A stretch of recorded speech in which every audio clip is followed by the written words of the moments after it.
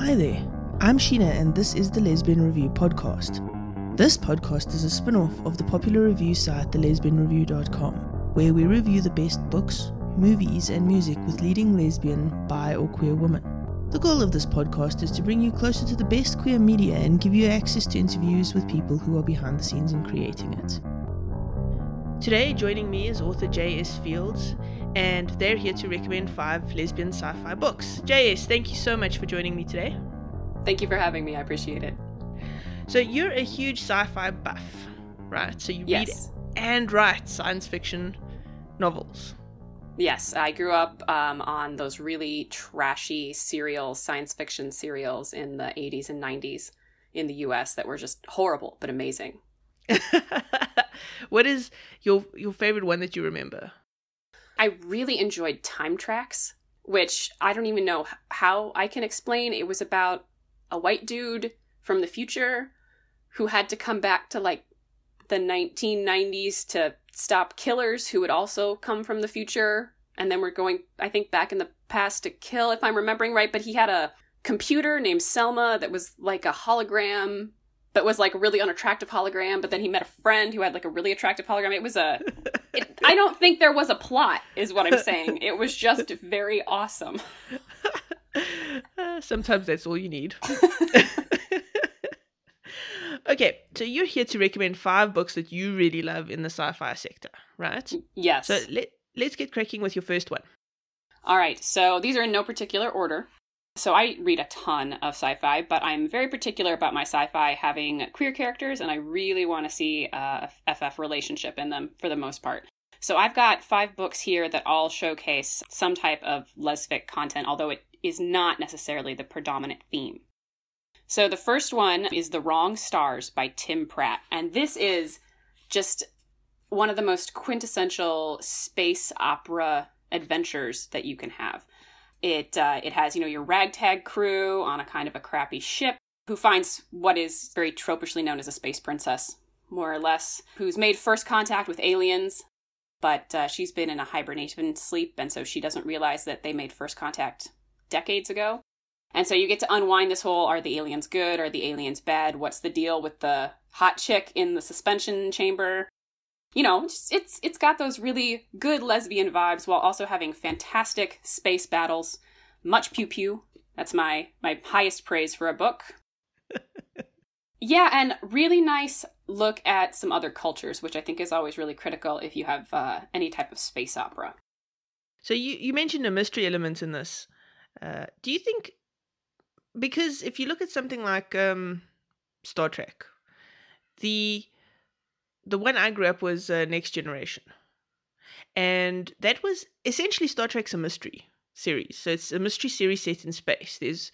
There's a mystery that needs to be solved in every episode, essentially. Do you think mysteries and sci-fi just kind of go together? Well, that's interesting because I actually classify Star Trek as very space opera because it focuses on the evolution of characters over necessarily the evolution of an overarching plot. Although the new Star Trek, you could argue, is a little bit different. But if you want to look at it definitely through a mystery lens, I think if you're in space, there almost has to be some kind of mystery element because you're discovering, right? That's the whole point most of the time of space books, unless it's military sci-fi.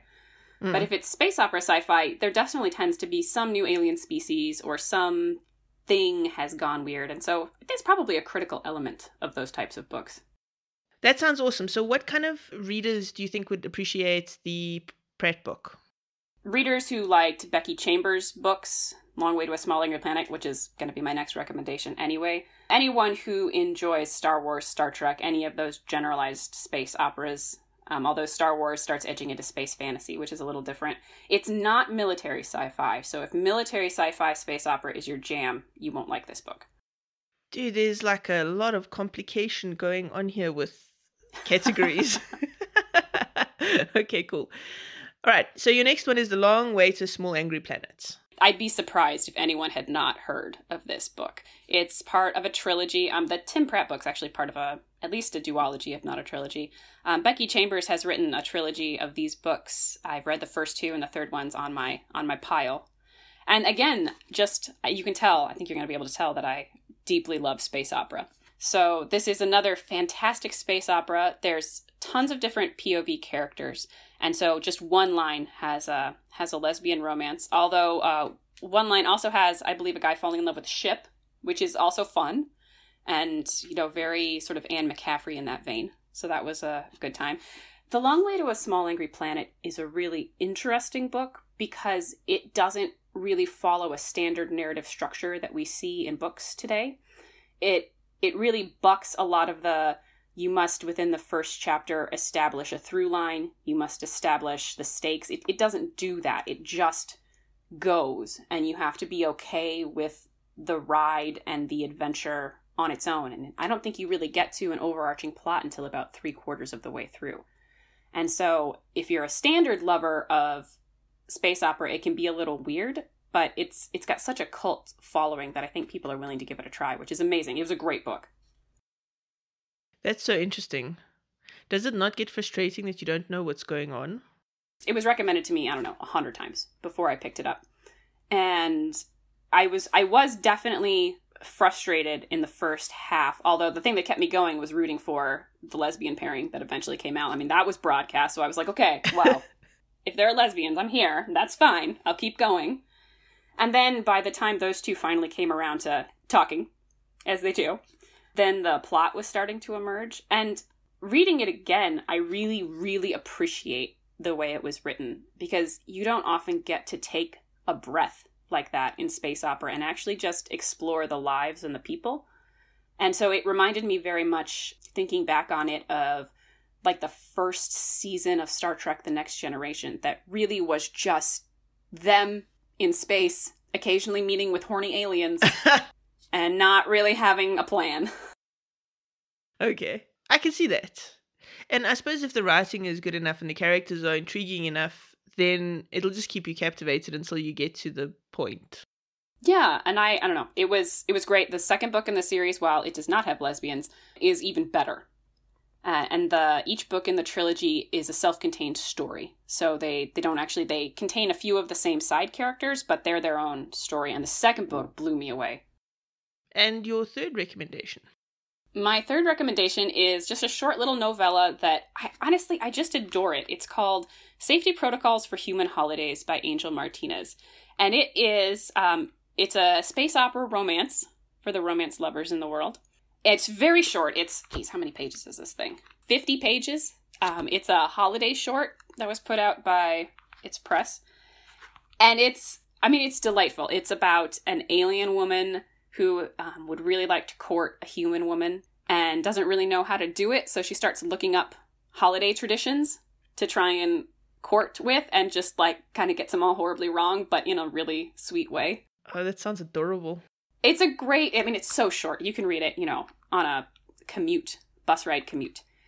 And it was perfectly written. It was sweet. It was full of holiday cheer. And the alien narrator is, she feels like me every time a holiday comes around that I don't know what the hell to do. And I'm like, okay, so I'm going to Google it. And, is this a real thing? We'll just try it. And then I get it horribly wrong. I deeply connected with the alien. I so relate to this. It sounds adorable. I'm totally going to go pick that up. Yes, definitely recommend. I also love the fact that all of the books that you're recommending, you literally have in hard copy in front of you. I'm like, that is so sweet. Look, I do not read ebooks. I want to own my book and I want to touch it. And so I'm a reviewer for the New York Journal of Books, and I really need to be able to mark up my books, dog ear them, abuse them. I need to be able to take them with me, and my eyes can only take so much digital work.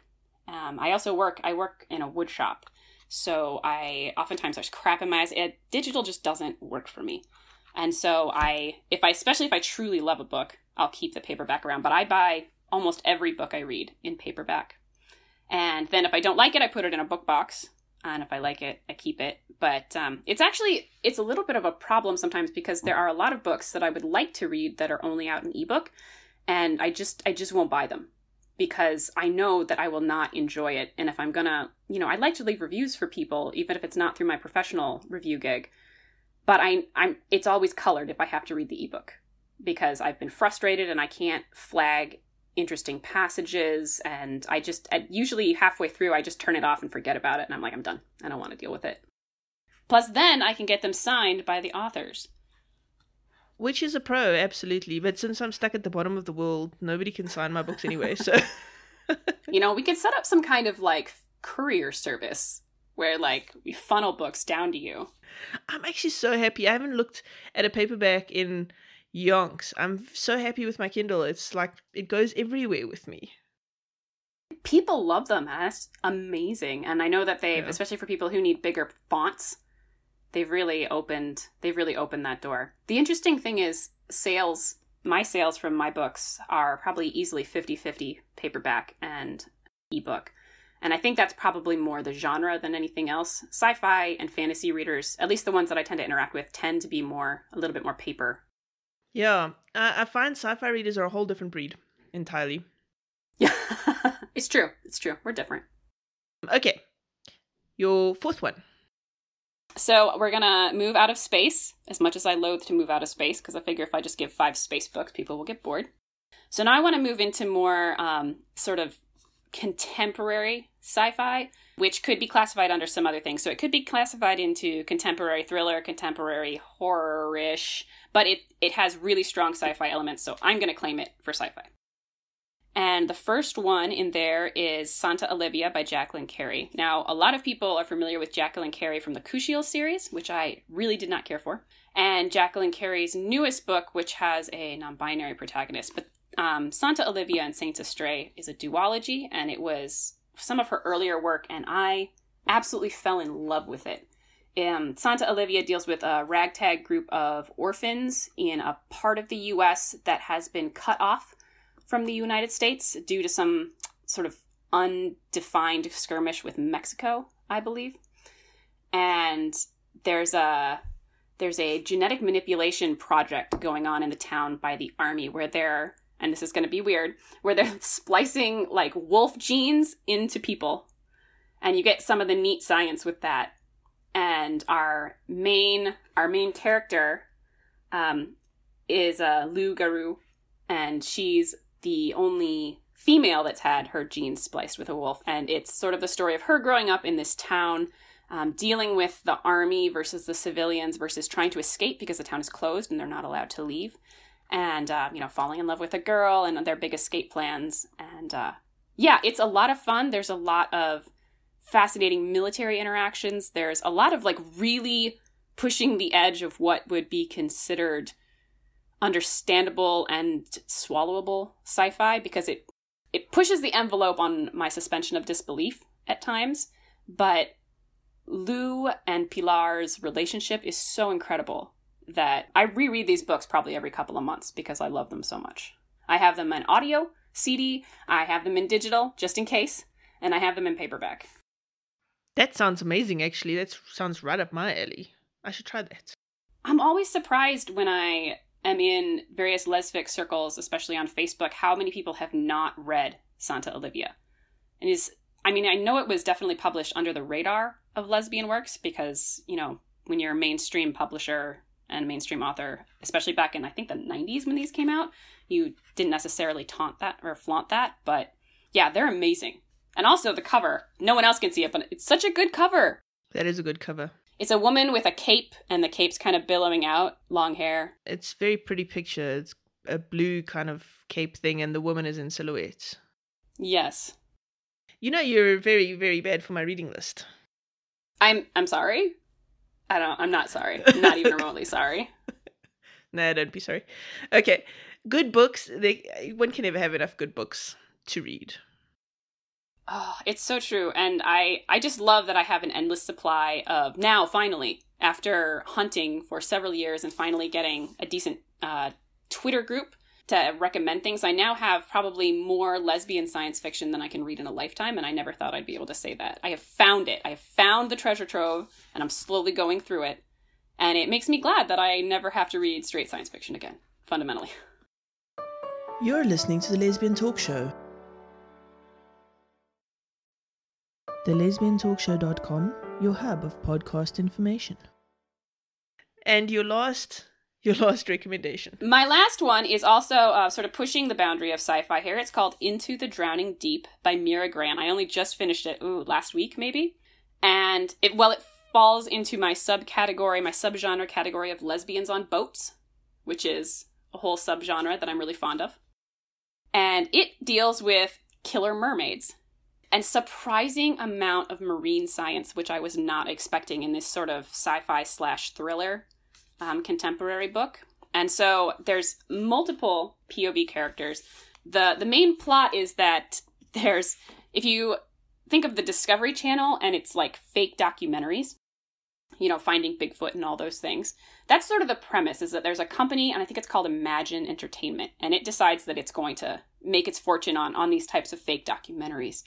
And so it goes out and it's doing really well, and it finally decides after doing Bigfoot and all these other things that it's going to do one on mermaids. And so it gets a crew together of, hot models and, various other people that you put on these fake documentaries, and goes out into a boat to a place where people keep sighting mermaids. And they're going to do this fake documentary. So they're live streaming a lot of stuff, and then something, like a whole bunch of somethings, come onto the boat and basically eat everyone.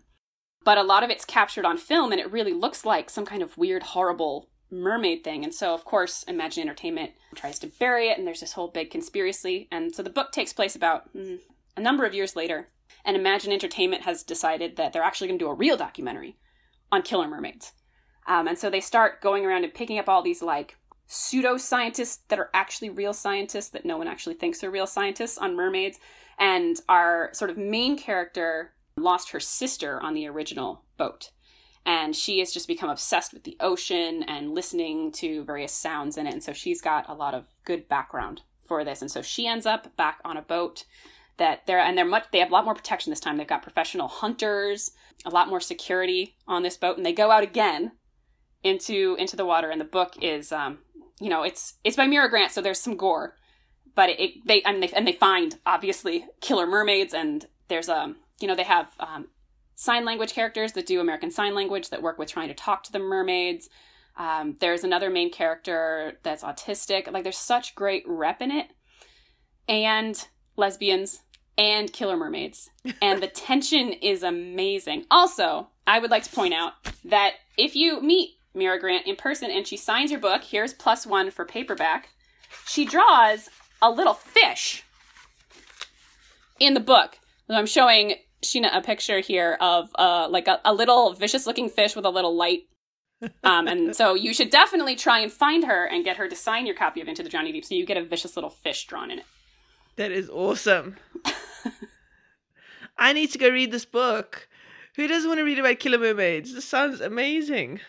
Killer mermaids and lesbians on a boat. Totally. So what is your fascination with lesbians on a boat? Like, what is that? For some reason, in this past, 6 months, as I've sort of gone through most of the space sci-fi and I've started branching into other areas of sci-fi, I keep coming into this sort of trope, which has never, I don't know if it's defined anywhere, which is something happens to two lesbians on a boat. Huh. And so I've decided that this must be the new space opera for me, and I'm going to have to start sourcing more boat lesbians in my life, and that'll just be my new reading thing. I kind of love it. I think we need lesbians on a boat as like a thing. I think maybe we should just officially make it a subgenre. I make it like a Wikipedia page or something. Totally. Okay, so you're hectically into science. You're like a scientist, or you've got some sort of sciencey background, or like what's going on? I do. I'm a professor. Okay. And in wood science. Okay, you need to. There's always that pause every time. I just really wanted to watch your face. It's the same face I get from everyone. There's just like this sort of dumbfounded, I don't know what that means, but I don't really want to ask because I feel like I should know what that means. Yes, that's definitely exactly what's going on in there. It's like, okay, expand on what is wood science. Wood science is a subfield of forestry.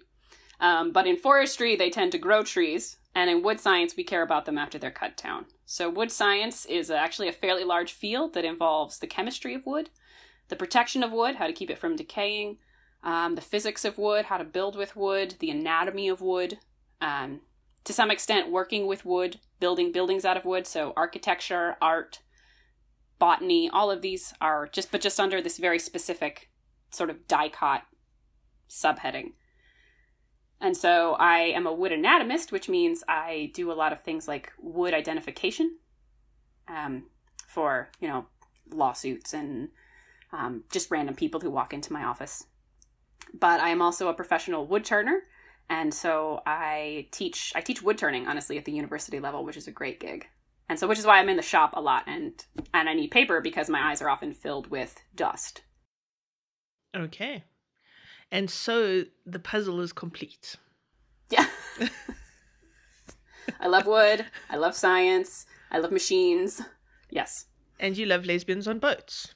I really just never thought I would say that because I hate boats myself, getting horribly motion sick. But I love reading about lesbians on boats. It's like living vicariously. It's a life I will never have.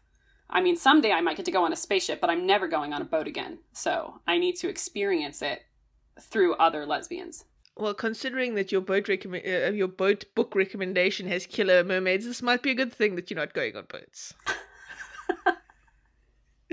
I would be, if someone came along and offered me a chance to go on this boat ride where they go find the killer mermaids, I think I would be really hard pressed to say no. Even though I get horribly sick on boats, and even knowing that I would probably die, it'd still be one of those, okay, but mermaids. Even killer mermaids. I would die having seen a mermaid, and I really think that would be okay. And your partner, how does your partner feel about that? That you would be a happy dying? I don't believe we've ever had that conversation. I don't know if I'm going to be bringing it up. It's probably wise not to. Okay, so you've written a bunch of books. Which should people start with if they've never read your work before?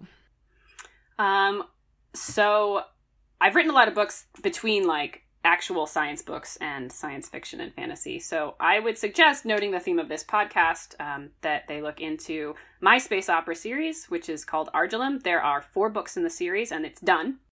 You could start with either the first one that was written, which is Argillum First Dawn. They're very conveniently titled First, Second, and Third to avoid confusion. But you could also start with the one that's coming out this June, which is called Tales from the Charted Systems, because it's a prequel.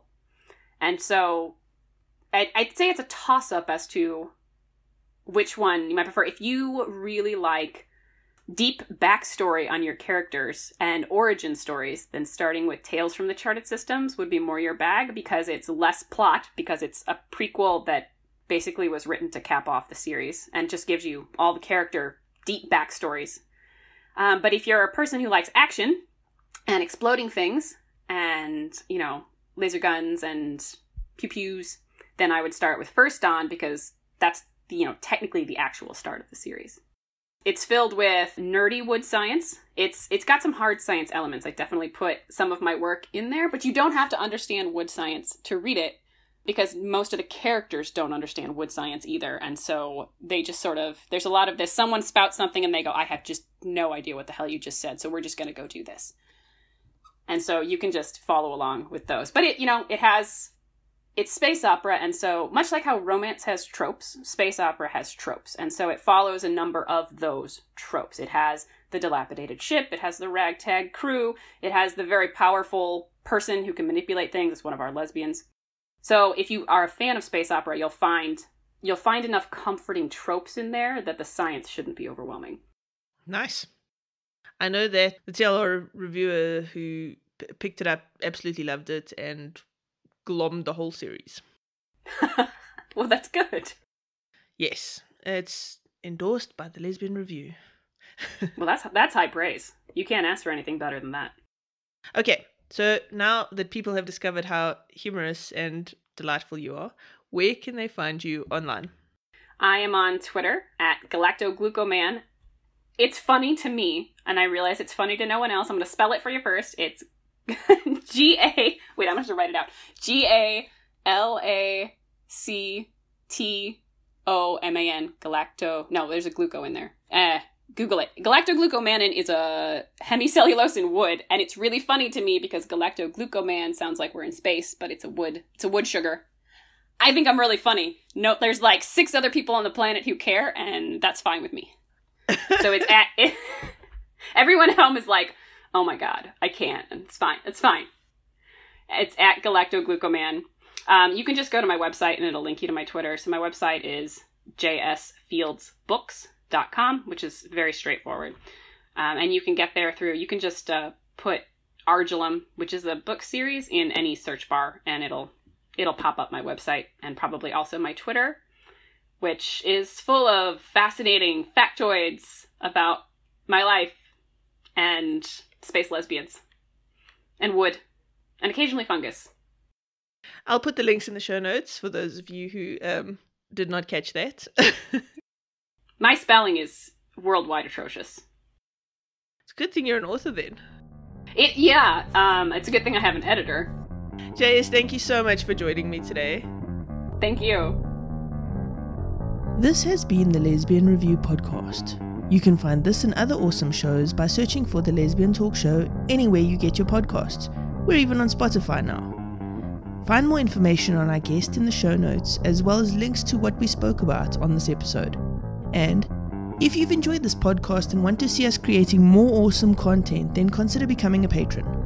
Not only does this mean we can keep on doing this, but you will get exclusive podcasts that do not appear on the channel. You can find out all about it on patreon.com/thelesbiantalkshow. The link is in the show notes. That's all for this episode. Bye!